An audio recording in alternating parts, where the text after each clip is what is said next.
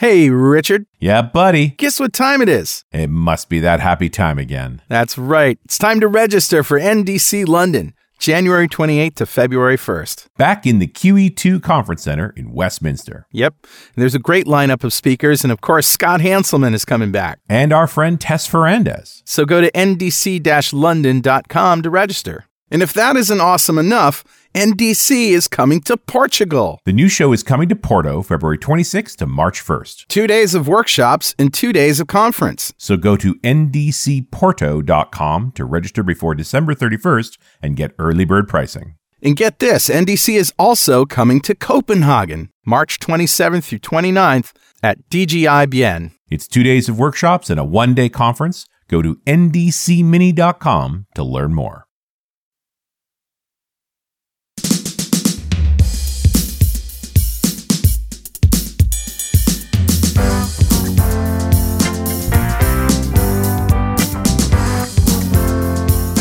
Welcome back to .NET Rocks. This is Carl Franklin. And this is Richard Campbell. Finally home from Prague. I know it's January, but... yeah, welcome to 2019, but we recorded this before December. I hope your New Year's Eve was awesome. Mine rocked, man. I had such a good time. I figured I did. Anyway, man, I have something so cool. I've talked about it before for Better Know Framework, but it's so cool and something has changed. So roll the music.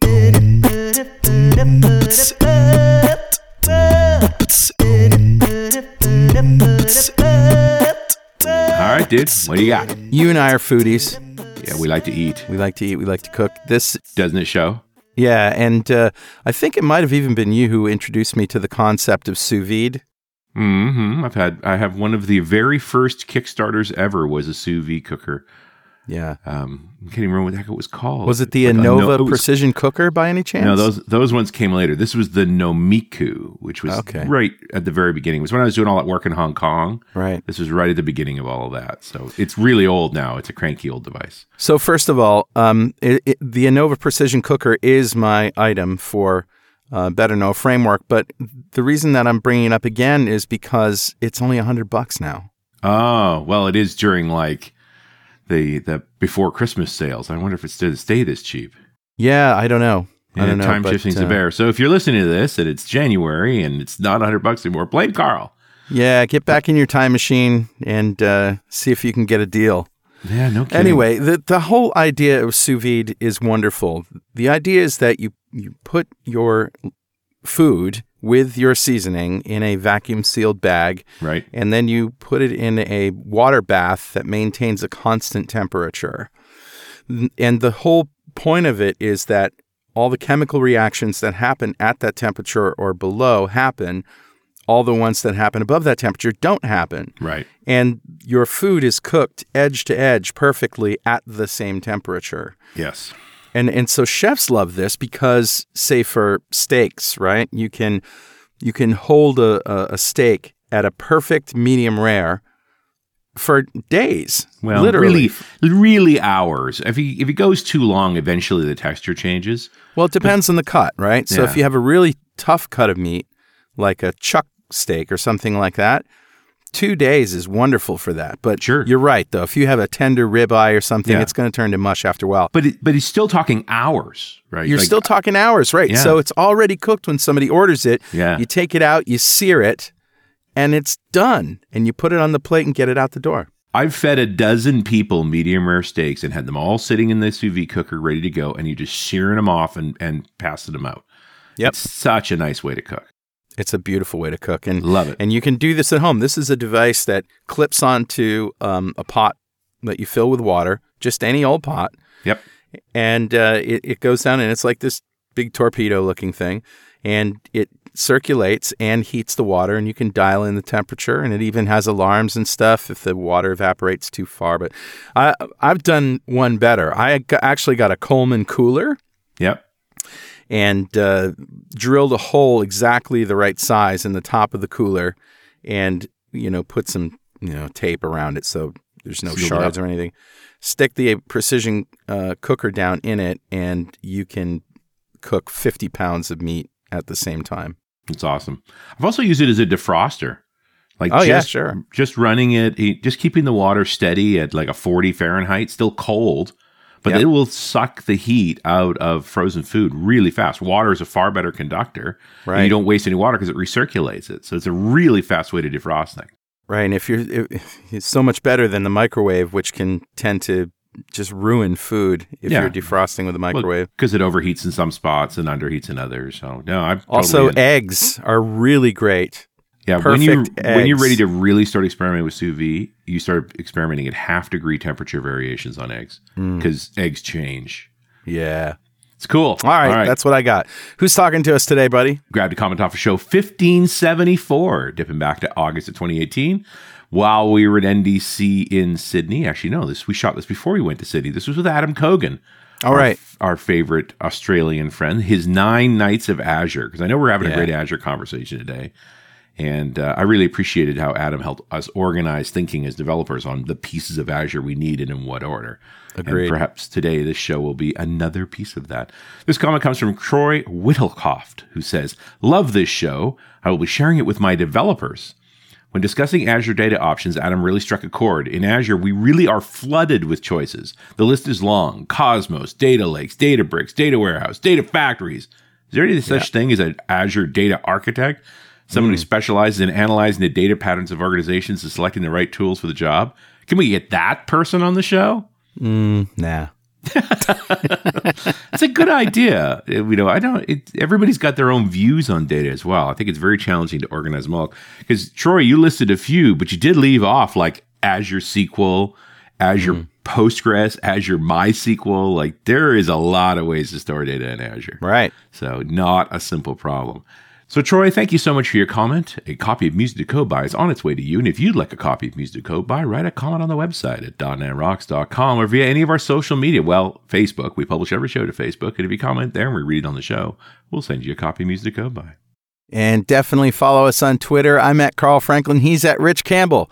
Send us a tweet and make sure that they're at least 145 degrees. Otherwise, bacteria will grow to be safe on them. Yeah, that's it. Okay, let's introduce Marc Mercuri. Oh my God, it's been so long since we talked to Marc. He is now a principal program manager for blockchain at Microsoft. He leads the PM team for Microsoft's blockchain product portfolio. Welcome back to .NET Rocks, Marc. Thanks, guys. Good to be back.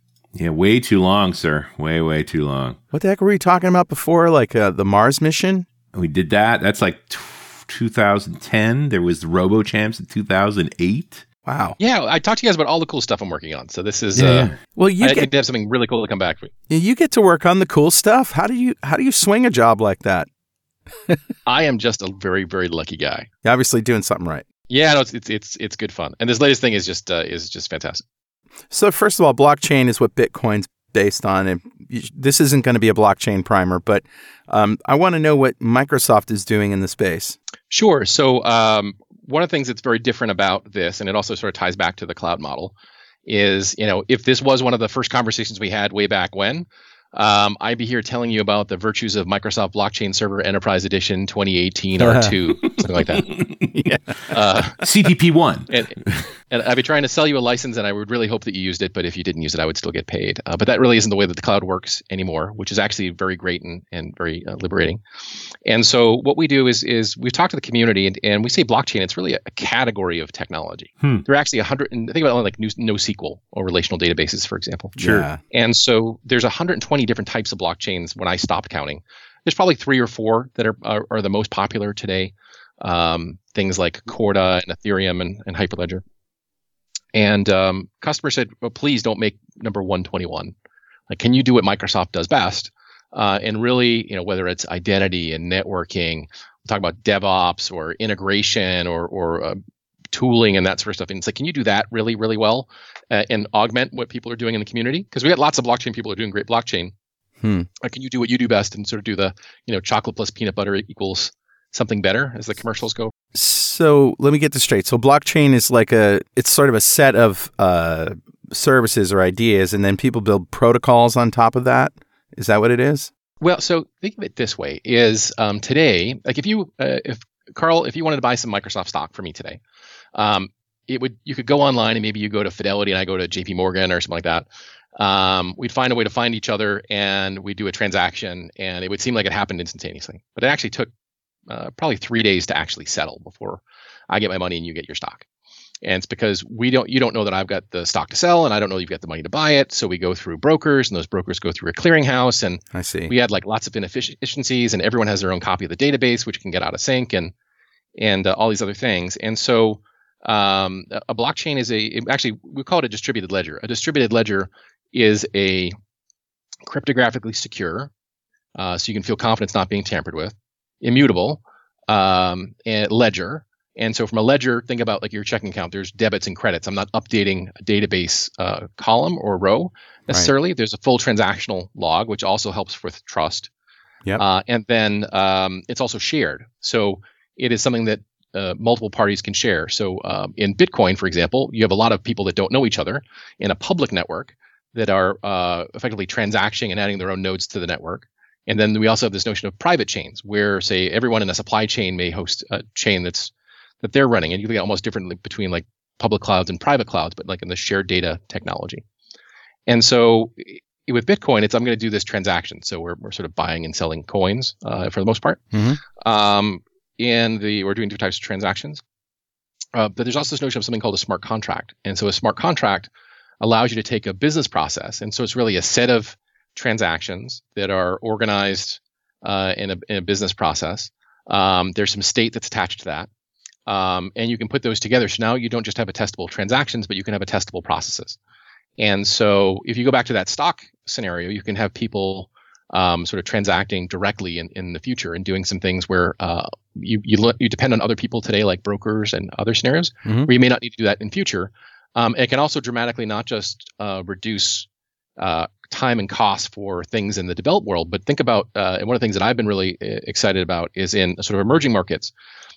Things have sometimes been cost prohibitive because of the costs to deliver things to an emerging market, where you can use a mixture of automation and testable processes to make products that were used to be like financially unviable, very much viable. Like if you think about drought insurance, for example, for smallhold farmers in Africa who might make $360 a year, it was really hard to deliver a product to them that was one where the insurer could make money and also delivered goodness to the farmers. And now we're seeing multiple insurers sort of go after that space and find ways with automation and satellite data and other things like that, where they can go ahead and leverage blockchain to do what we call like blockchain for good. And also my colleague Ankur Patel is leading a team in identity that's using blockchain for identity and distributed identity. And so that's great for consumer scenarios. But imagine, there's some great stories where in a refugee camp where I personally had not thought about this to this degree, but you could live in a refugee camp your entire life and not have an identity. Right. And so how do you handle identity and do transactions and have a history and profiles and things like that can allow you to sort of live your life that we take for granted? All you need is a GUID and a dream. Well, you sir should be in marketing. Yes. I kind of like this idea of, you imagine a Syrian refugee who's left everything behind because their house got blown up. And they can't prove their identity right now, but they arrive at a refugee camp and they could use blockchain to basically keep a record of their behavior in that camp. Like you have to basically build an identity with no origin at that point. And some point when you can actually reestablish their identity, you're going to be able to glue all this back together. Like it allows for interruption. It does. I mean, so there are also some things where there are some big business scenarios where it's been fun to go and show them how they can add value to different people in the supply chain, for example. And so if you think about maybe that's that smallhold farmer we were talking about before, and so he might grow coffee or might grow cocoa or some other commodity. They deliver that in a sack to a collection point, and then it's gone ahead and maybe it goes to a cooperative, and then eventually it gets sold to a supplier, and then at the end of the day, it's a candy bar or a bag of coffee or something like that that's on a shelf that we buy. Right. And so we have lots of people interested in let me show you the provenance of where this came from. So from an organizational perspective, there's a food safety perspective for some of that. So if there's an issue like we've had, like romaine lettuce seems to keep having a problem. I can understand exactly where that is, because recalls are really expensive. And it's a scenario where if one person's selling bad salad, no one's having bad salad. We had American Thanksgiving not too long ago, and there was no salad at my house because we weren't sure where the stuff came from. Right. And so being able to track that is good. But then you can add value to that farmer. So if that farmer today he doesn't know what his product's being sold for. Like, so there's a way, like we work with some suppliers that are actually really interested in making sure that, or manufacturers that are really interested in making sure that their suppliers are taken care of and their farmers are taken care of. And so they want to do things like make sure that they understand what the fair price of their product is.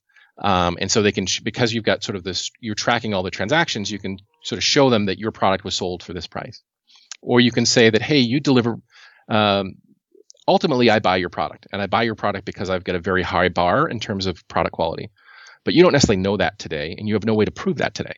But I can selectively disclose information to you that you can then share with third parties, and effectively you can give them a level of credit, or give them the basis to establish credit. So I've been delivering cocoa to this particular chocolate manufacturer every season for the last 5 seasons, and that could allow them to get things from a local bank. And then as you sort of move down the line in history, move forward in history, you're going to be able to have other people do like peer lending and other things like that that'll emerge as part of this model. So the interesting thing is that in my head, I'm thinking, yeah, it sounds like digital technology. I mean, these are the kinds of scenarios that we wanted when we started building databases and putting things, taking them off books and putting them online.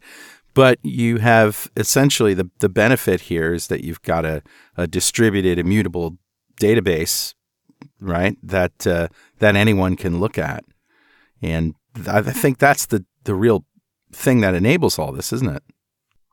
It is, and so one of the things that it sort of evolved over time. So if you think about like version 1.0 was we could do simple transactions, and 2.0 we added these contracts.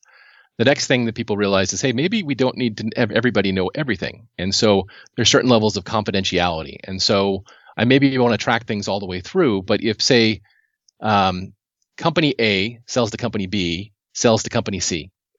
And so company B may be making some money off of that. If company C know that they were buying from company A, it could throw off the economics. They could sort of cut out party B and things like that. So there's a number of places where you may not want to share everything. And so you've seen the ledger sort of evolve to add confidentiality as well. And so like with Ethereum, you've got the Enterprise Ethereum Alliance has just put out a spec for that. You've had chains like Quorum, which put out with JP Morgan Chase, and Corda, Hyperledger Fabric all have approaches to layer confidentiality on top of the chains as well. So does that throw a monkey wrench in the whole, we want to be able to inspect the entire transaction log scenario? It doesn't. So you can add participants that are appropriate to see whatever data that you want. So if you say like a government needs to be an observer, people think about transactions, they tend to think about the buyer and the seller. But you can also share that with the government. And so like things like auditing, which take a lot of time and money today, it's more of an event. You could share that with the government at the appropriate level, and they could do audits whenever they wanted to and in an automated fashion. And so things like that could go away. The other thing that's important is that you can also think about these attestable processes can also govern access rights. And so if you think about at the end of the day, whether it's your electronic health record, loyalty points, or a skin you bought in the video game Fortnite or things like that, at the end of the day, these are all really just digital assets. And so if you think about a smart contract representing a business process, that process could represent a license or could represent a digital good that can have rights assigned to third parties. And so I could have my medical record, and really this puts people more in control of their data, which people have been talking about forever. And so I could have the contract that represents my identity, and I can selectively share information with a third party. Or a doctor can request access to my medical information, or my insurer can, and I can selectively share information for like a constrained purpose. Yeah. And even from a consumer scenario, like, hey, Carl, I've got the new movie, The Predator, that came out today on DVD. I think you'd really like it. And it's like, oh, well, how do I get that to you? It's like, well, I bought that on Xbox, and you use Voodoo or something like that. Like, how do I share that? Or we both are on Xbox, but it's not on your account. And so you could notionally license it to you for the next 48 hours and then get it back. And so this whole concept of like digital ownership, which doesn't really exist today. You don't own it. You kind of own it with constraints. Yeah, you kind of lease it. Yeah. And so you can do a lot of things with that as well. So we're seeing lots of really exciting scenarios. And we've got people all over the continuum. So lots of people are excited about it. Some people think it's going to be the next internet. The nice thing about not having our own ledger is I can be really candid and say, listen, like a database is just fine for this, right? And in many cases, a database is just fine for this. And you don't want to push blockchain for something that it's not good for. And that's a sad day, by the way, to have someone all excited about use blockchain as the guy that leads the PM team saying, yeah, don't use my stuff for that. But you don't really need this. A database will do. Yeah. Yeah. Hey, Mark, can you hold that thought for just a moment while we take some time out for this very important message? Hey, Carl here. If you enjoy music to code by, you or someone you know might be interested in the app, which I've generically branded Music to Flow by. See what I did there? It's a subscription model. And if you bought the complete collection of Music to Code by before October 24th, 2017, you are eligible to win a free 6-month subscription. With that, you get access to all the tracks on your phone with offline support. You get continuous play and even a sleep timer. Download Music to Flow by in your app store and flow on. All right, and we're back. Carl Franklin, Richard Campbell, and that's Marc Mercuri, and we're talking blockchain and just starting to scratch at how Microsoft is getting into this, into the blockchain technology. Yeah, so when we talk about some of the different things we've got in the portfolio, we've got a lot of stuff that we've shipped in the last couple of months, and I think depending on, regardless of where people are right now, we've got something that is a great fit for them. And we just released the Azure Blockchain Development Kit, which allows you to not just do things on blockchain, but really do some very cool stuff as well as a Logic App connector. So lots of great stuff there. So if it's not at Ledger, what's in the Blockchain Development Kit? What people talked about initially is they said, hey, we want to get a ledger, right? And help me get a ledger spun up. And so they asked about infrastructure. So Microsoft's first pass, or first iteration was, we'll give you these templates that will automate the deployment of a blockchain network. And then people were very happy, and then they realized, wow, I've got it now, but it's not a database. It doesn't speak SQL. It doesn't work with any of my tools. And then people would go to consultants, and they would say, oh, we can do a proof of concept for you, but it'll take 8 to 12 weeks and about $500,000, which is a non-starter. Right. And so we built this thing called Azure Blockchain Workbench. We released it build this year back in May. And so you could write a smart contract, and then it would generate everything, all the scaffolding around that, because that 400 to 500,000 was largely the scaffolding that you needed to go build out. And so it built everything for you. And so you got like a web UI and put data into SQL, so you could write queries and fired off events from the ledger and dynamically built UIs. And we had a lot of people really happy with that. But then we said, you know what, there's more that we can go do. And so if you think about in the cloud model, the other nice thing is of not selling you a license is it is in my best interest to get you to production as fast as possible. Sure. And so when I looked at some of the scenarios that we were doing with our customer success team and our field and our partners, we realized that if you're going to do like a supply chain scenario, there were a number of things that people needed that we had in the platform that we could provide either with configuration or with samples to help people go even faster that sort of surrounded the ledger. And so, I sort of look at these in sort of 3 big buckets. So connect, integrate, and deploy. So we say connect. If I look at a supply chain scenario, I'm going to have that smallhold farmer that want to interact with the blockchain. But the reality is they don't have an iPhone in their pocket. They don't have an Android phone in their pocket. They can do SMS. And so how do you have people that primary mode of compute and interaction with the blockchain has to be SMS. And so we built samples that'll do 2-way SMS that connects up to a Logic app, and then we'll go ahead and insert that into the chain and also can communicate back whether to the farmer, also doing alerts when something goes bad. Then we've also got integrated voice response. You can have when something happens in the blockchain, you can get a notification that says, "Hi, Richard, this has happened. We have a sample where like ice cream is melting, and if it refreezes, it'll make people really sick." You can say, "We've noticed that this ice cream in this package has been, or this shipment has been melting. Press 1 to have it destroyed. Press 2 to have it returned. Press 3 to send it along," and those sorts of things. So you can interact with people that are on the go, and without having to, you can collect information using simple key presses, and that works. And then you've got, how do you do mobile, native mobile, and web as well? And native mobile, if you think about the blockchain can provide this attestable information, you have access to media now. And so I can go ahead and make sure that when I deliver this truck, I can take a picture to show that it's full and that I was actually at this location at this time.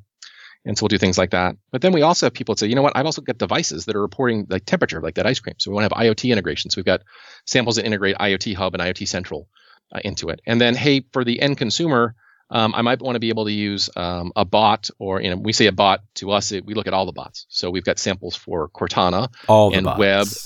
We got web and Alexa and Teams and Skype.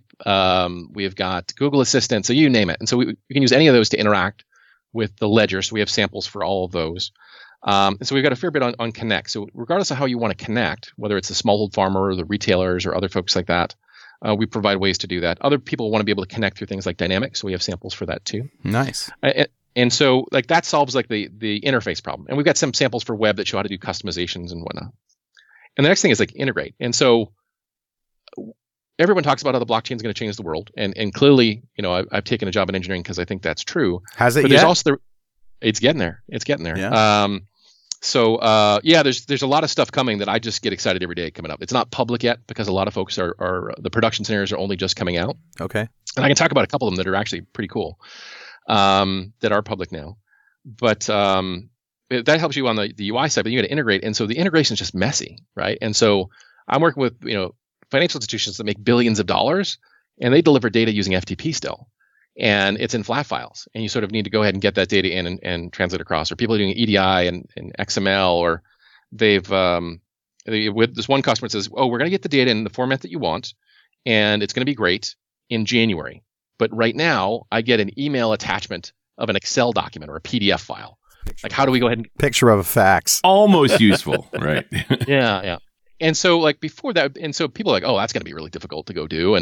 And so we have we've sort of leaned in on the platform, or they also want to do like SaaS. They want to get into Office or SAP or Salesforce or you name it. And so Adobe. And so we've sort of leaned into Logic Apps. We use Microsoft Serverless for this and all the samples that we're building actually. And so people are able to go ahead and do this integration with Logic Apps, which has 200 connectors. And so you want to connect to SQL, you want to connect to Amazon Redshift, you want to connect to Google Drive. We've done some stuff with that as well. We'll talk about in a minute. And so sort of this integration piece is something we've done a lot of different scenarios around. And so we've got a lot of the traditional like messy enterprise stuff there. We have some SaaS integration, some data integration. We also have, I talked about like media and images a second ago. So one of the big things that people talk about is having a testable information on a blockchain. And so this is on this ledger that can't be changed. And they said, well, there's lots of media scenarios that would make sense for. Like, how can I make sure that this body cam footage from this police officer hasn't been tampered with, or this movie that I'm getting is actually the real movie? And sometimes that could be the pirated copy, but also we have one customer that sent like the wrong version of an animated film, like the French version to a TV station in Italy, right? And they can't use that, and to sort of get the credits back, it's kind of a mess. So there's lots of reasons why you'd want to attest to it, but you don't put you wouldn't put files on a blockchain, just like you really wouldn't put them in a database, right? And so when you talk to anybody on blockchain, it's like, oh, well, the answer to that is simple. You just go ahead and hash the file, and you put that into the blockchain. No. Gigabyte movie? So the hash is actually not small, so you can go do that, but no one tells you how to go do that. And so we said, well, we can use serverless to lean in on the connectors we already have in Logic Apps and make it easy for anyone to just go light this up. And so we've got samples for, and this is a long list, I'll probably forget some. So whether it's that FTP scenario or Google Drive or Azure Storage or OneDrive for Business, SharePoint, Box, or Adobe Creative Cloud, you run this, you point it at that particular folder or wherever you're expecting the files. It will get a notification, pick it up, go ahead and process it, hash the file as well as hash the metadata about that file, because sometimes you have people using images with the wrong context for quote unquote fake news or spam and whatnot. And then we provided some contracts for a file registry that'll put that onto the blockchain. And so something that everyone's talked about, you can now get up and running in 20 minutes. Wow. So there's lots of stuff like that where it's like, how can we help people go further faster? And so like I really try to, I think about when I started coding, right? There's a lot of people that were not coders. They were doing other things, but they were really passionate. They had an idea and they might have had an hour, right? And so it could be like an hour before work, at lunch, or maybe their spouse is watching Game of Thrones or Grey's Anatomy or something like that, and they've got an hour to go code. Like, how can we help them be super productive at a really reasonable price too? I mean, that's the other thing. And so they don't have time to manage VMs or other things like that. So with serverless, which is what we leaned in pretty heavily for this, it's super cheap. And so when we get to the deploy piece, we did a bunch of stuff with like Azure DevOps and some functions that were used with this company called Truffle we do a lot of work with in the DevOps space. And they're like, I think I spent 26 cents like in the last 4 days. Because you're paying per use, right? And so it's one of those things that you could have. It used to be like if I wanted to go build something, it was difficult. And then it was also expensive, right? And it used to be I had to acquire a server, like a physical server, and now I can get a VM, which is cheaper. But then I got to manage that and patch it and other things like that. But now if I get serverless, it allows me to go much, much faster, and I can scale, and I get access to connectors and things like that. And so we did that. And then we said, hey, we could do one step further, because you still needed to write some blockchain code to get it onto the chain. And we said, hey, for logic apps and Flow, we could create these connectors. And what a connector does, if people are not familiar, you can go ahead and drop this into like this visual workflow designer. Kind of, if you're familiar with like in the consumer space, if this, then that, it's very similar to that. I was going to say very similar to BizTalk, but that would be mean. Hey, I remember when BizTalk was cool, man. That's how old I am. But hey, I wrote my share of Functoids, man, for audience members who remember that. But, I cleared mine up with a cream. Nice. Yeah. Oh, I set myself up for that one. Ta-dum. But it sounds like very much the logic app type workflow you can do against blockchain to decide how you're going to insert things and sort of what happens next. Yeah. So initially we had Azure Blockchain Workbench. You can communicate that with that using logic apps. Right. We said, we could actually do a connector. And so a connector, for folks that aren't familiar with that, it exposes sort of three types of capabilities. One is a trigger. So when something happens in a smart contract, you can go ahead and activate some code, a logic app. So it could be something where it's a contract has gone out of compliance. Maybe the temperature has gone below something in an IoT monitored package or something like that. Mm-hmm. Right. Or something has moved to a stage where someone needs to take action. It's going to send them an email or something. The other thing is it can take an action.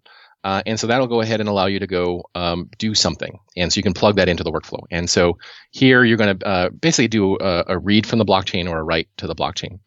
And so what we've said is we can also just give you this thing where you can go and type in, like the one we just released is called the Ethereum blockchain connector. We're going to do ones for Corda, Hyperledger, and Bitcoin as well, Hyperledger Fabric. And so you type it in there, you can drop it on and say, I want to do like write to the blockchain. And then you're up and going really quickly. So if you think about like way back when you had like Visual Basic and I can drag and drop controls into a visual interface. Yep. Oh, that sounds cool. Now you can go ahead and do this with blockchain. Wow. And so I can say, like, if you wanted to say, hey, whenever someone adds a record to Dynamics, like a purchase order, I want to go ahead and add a new smart contract into blockchain that reflects that. Like historically, that might have been like a huge learning curve. You had to learn the Dynamics APIs and blockchain APIs and logic apps and write a bunch of code and that sort of thing. Now you take in, there's a trigger for Dynamics that says when a new item is created. And then on the blockchain side, you have a deploy smart contract and you provide the information there. So you provide like the connection information and you're done. And so like for me, the thing that I'm most excited about is, if you have someone who really has like an hour, you can now say, wow, you could actually do a couple things in an hour. You can be super, super productive. And right now it's a logic apps connector, but it also has something called Flow, which is really designed more for the Office. It's similar, almost identical capabilities within the Office ecosystem. And now we're really, really trying to bring like blockchain to everybody. So for me, and the reason why I get excited is that, I think the blockchain stuff has the potential to change the world. But if the friction is super high, like it was when I first started, like I saw very smart people on the verge of tears, like I can't get this thing to work when I first started. Right. And now you can go from that to, Johnny who doesn't do any, Johnny from accounting has an idea and he's not a coder and he could pull something together very, very quickly. And so we got all the connectors that are there, will connect to the legacy stuff. And then we have the dev kit stuff that'll show you how to do the UI connectivity and the things I talked about. And now these actual logic app connectors allow you to connect to the chain super easy. So I think from a developer, it's the combination of stuff that we've just released really is the combination of things you need to go and try some things out in a very efficient amount of time. And because it's serverless at a very low cost. So really trying to lower the barrier to entry there. So this might be an obvious question, but what about data structures? Is there any constraint in terms of what you can, not necessarily what you should, but what you can put on the blockchain in terms of data? That's a great question. It's one that comes up a fair bit, actually. So what I like to say is the blockchain is forever, right? And so there's certain things that you don't, because it's immutable. And so there's certain things that just don't make sense. And so, traditionally you might not put PII in a system, which you would not do here. PII? Personally identifiable information. Oh, okay. So like names and addresses and that sort of thing.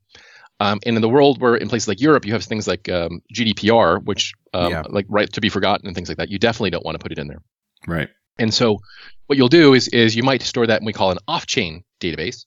And you have like the ID for that record is stored inside of the ledger. And there's a hash of that row or certain data, certain columns in the records that may get hashed and stored in the database. So you know that if something is stored externally, you know what it was pointing to, and also have a hash of what it was reflecting to.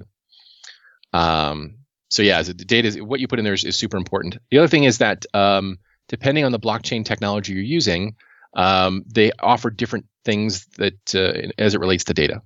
And so sometimes it's the different data types that are supported. Some of them are fairly limited. Some are full. Some you can write in like Java or Kotlin, and you get sort of full-fledged programming languages. Other are written in things like Solidity, which is fairly limited and more of a JavaScript-like language. But there isn't a constraint that you have to come up with a schema beforehand like you would in a relational database, right? I mean, you can just attach some data, whether it's JSON data or whatever, just to a particular item in the chain, right? So it really depends on what you want to go do, right? And so sometimes the smart contract really does have the schema in the state. And so if I was looking at a lease for a car, I might have one smart contract that represented the vehicle. So the schema there would be make, model, VIN number, registration number, owner, those sorts of things.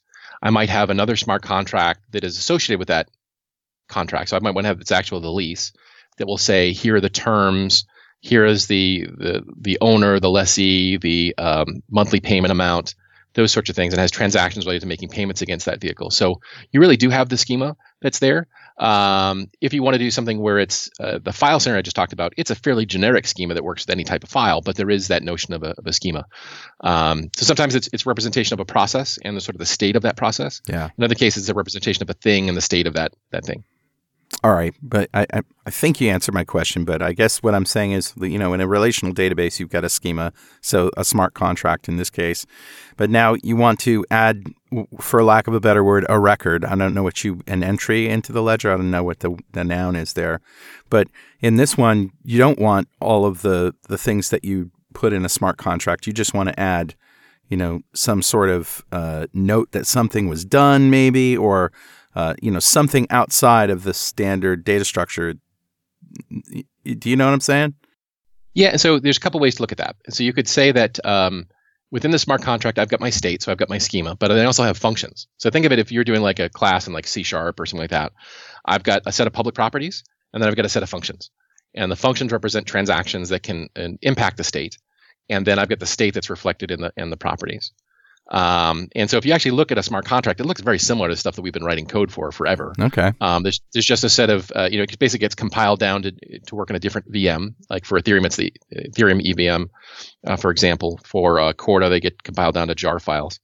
But it will look very similar to what you have, but it's this combination of function and state.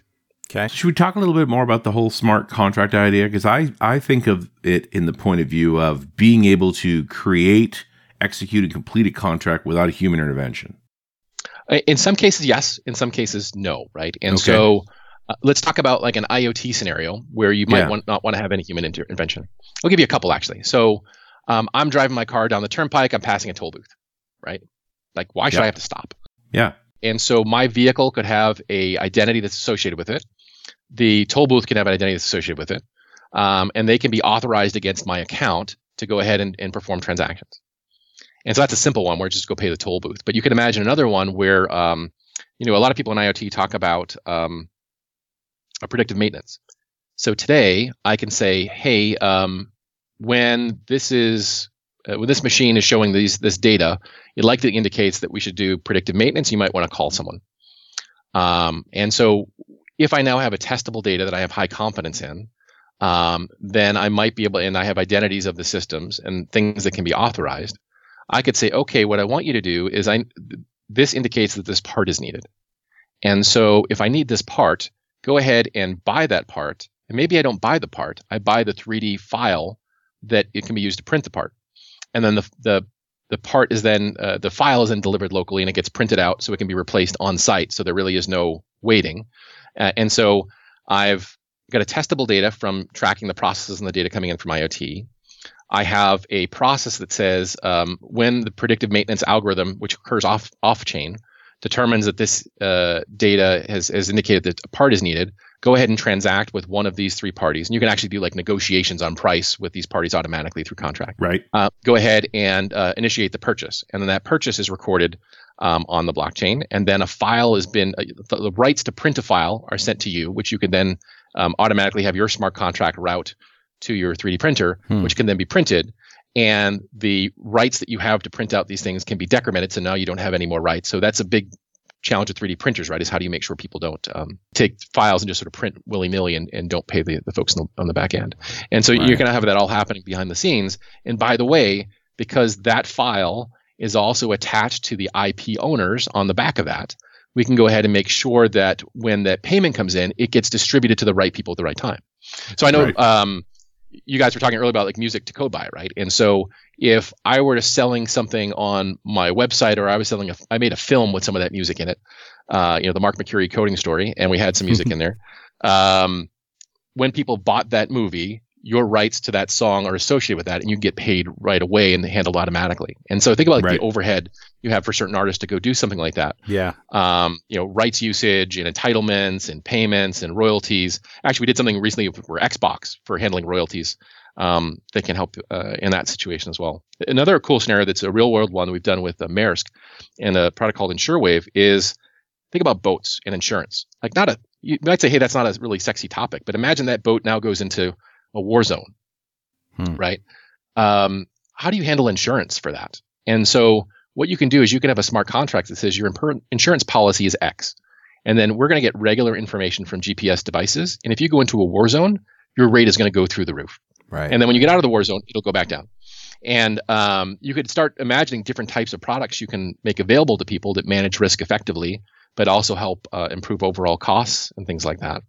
And it's great. It's kind of a dynamic actuarialism, right? To literally compute risk on the fly. So you're talking about maybe a GPS device on your boat that uploads location to the blockchain, and then something figures it out, and boom, your insurance goes up.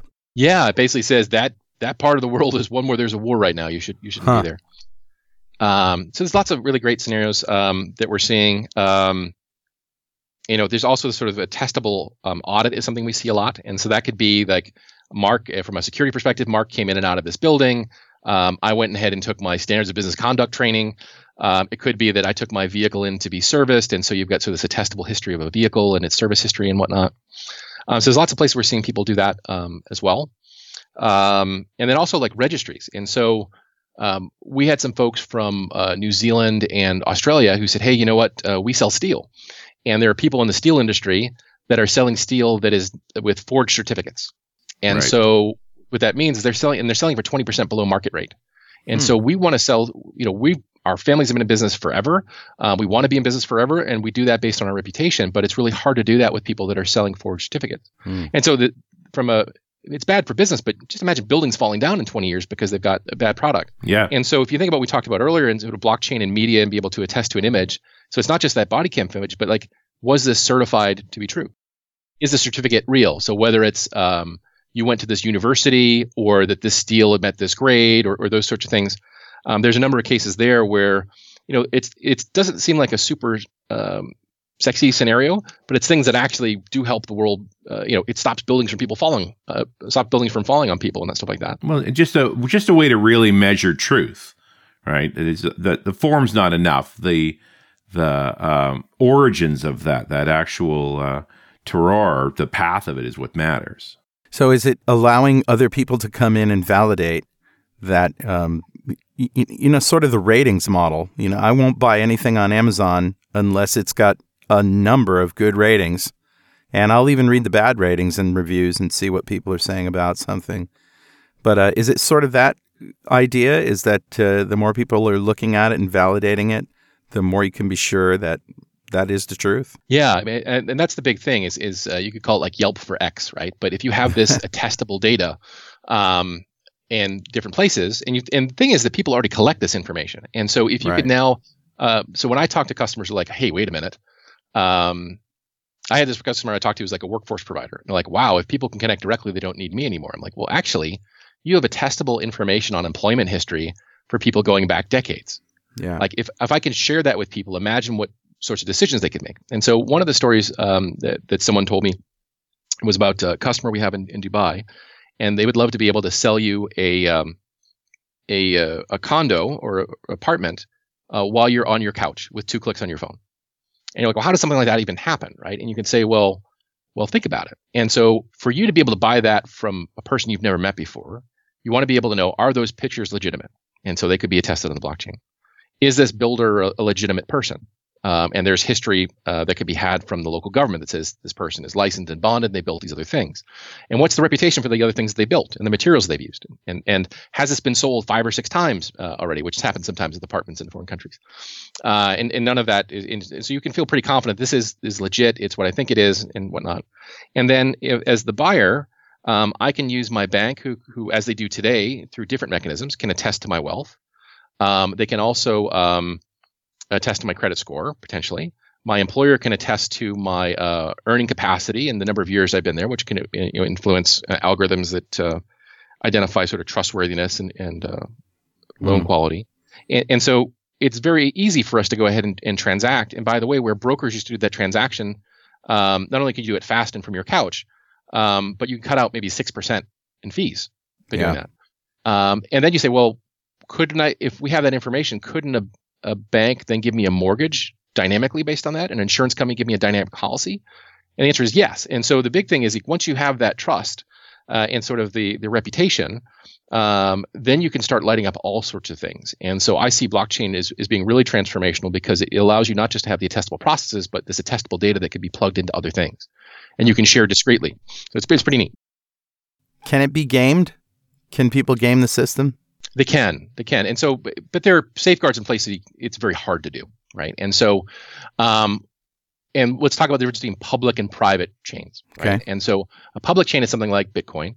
And so what you have to do there is do what's called a 51% attack, is what people refer that to. And so you get nodes from all over the world, and 51% of the people would have to get together and basically to be bad actors in collusion to drive change and results that you may not want to. They sort of can take control of things. So very unlikely to happen. Now, part of the things that are in place right there is something called a consensus algorithm in terms of how we get data onto the chain. And so there, you hear about Bitcoin being like really expensive, and that's why they use this consensus algorithm called proof of work. And that's really designed for a scenario where you don't trust anyone, you don't know anyone. It could be responsible adults, but drug dealers and killers and terrorists and that sort of thing. And so that is something where the efficiency on the public chain today is not great, and speeds are modest as a result. But that's sort of baked in, so it's possible to game, but it's very difficult. In a private chain, it's very different, and this is why we see a lot of people using private chains today, and similar to people started using private clouds before they went to public clouds, right? So one is in a private chain, all the participants are people I do business with. So I know where their businesses are incorporated. I know what legal remedies are available to me. There are natural disincentives for them to be bad actors. And so it's a very different value proposition that are there. So you've got a mix of legal frameworks as well as technology frameworks that you're using that even when someone might be able to go do that, there are natural disincentives in terms of legal action that would impact that. And contracts can also, you can have them designed to put like emergency brakes if they see things that are untowards or things like that as well. So there's a bunch of ways you can handle that. But I would think for most implementations, it's going to be the private chain approach, right? Like you don't really want to have to count on everyone else. So it depends on what you're doing. And so it's going to be a mixture. Mm-hmm. And so for some things, I'm going to put things on the public networks. Like I may want to have my university put my degree on the public chain so people can see it. I may have a private supply chain scenario, but I may sort of anchor some history information on the public chain so people can understand where things came from and that sort of thing. So it's going to be a mix. A lot of what we see today is in the public space. There's some really interesting work being done in the public space as well. I think some of the things that you've seen in the public space is because you don't get to run things for free. In many cases, they have there's a notion of gas, where you're basically paying for execution. Right. And you're paying in the currency of that particular chain. And so as you've seen over the last couple of years, like currency valuations for cryptocurrencies have been all over the map. Yeah. Mostly on the way down. Well, yeah, I fortunately got in on the way up, but yeah, right now they've not, more recently they've had a bad run. Yeah. But the reality there is that, people are now talking about things like stable coins or things like that, where it's may peg to a off-chain financial instrument. So there's some reasonable expectation for what you might go do.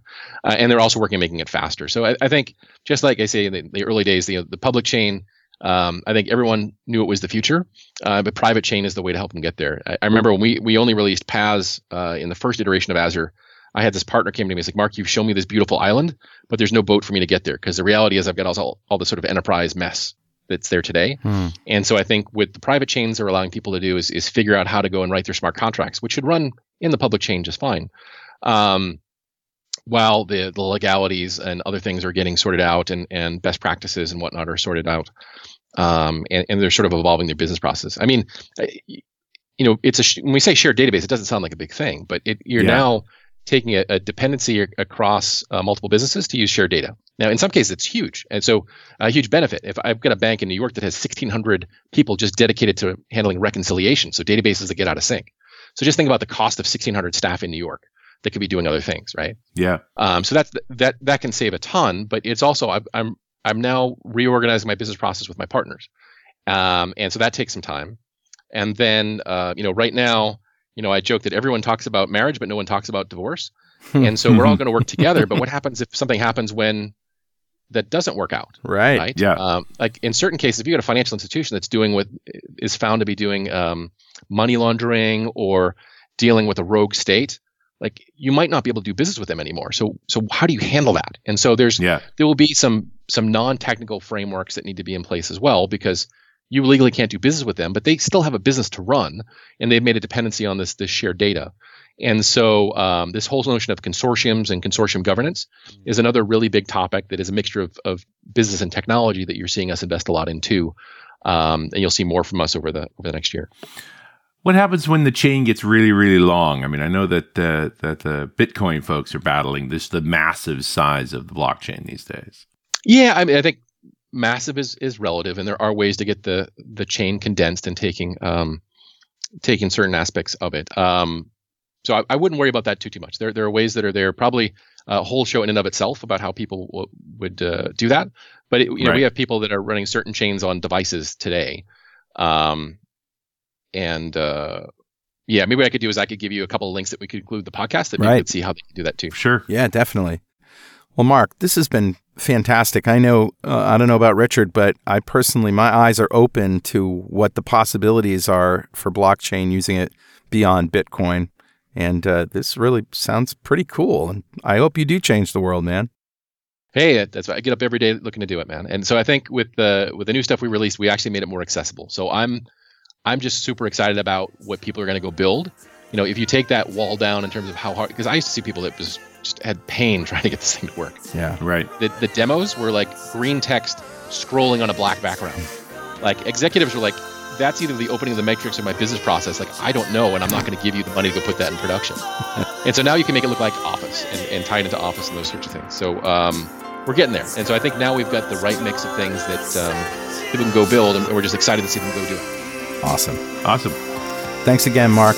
Thanks, guys. Take care. All right. And we'll talk to you next time on .NET Rocks.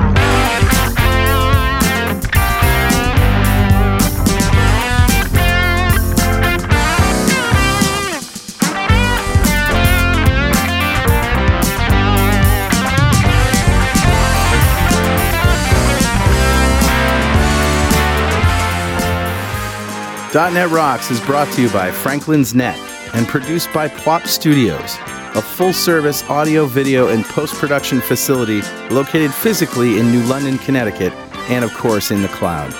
Online at pwop.com.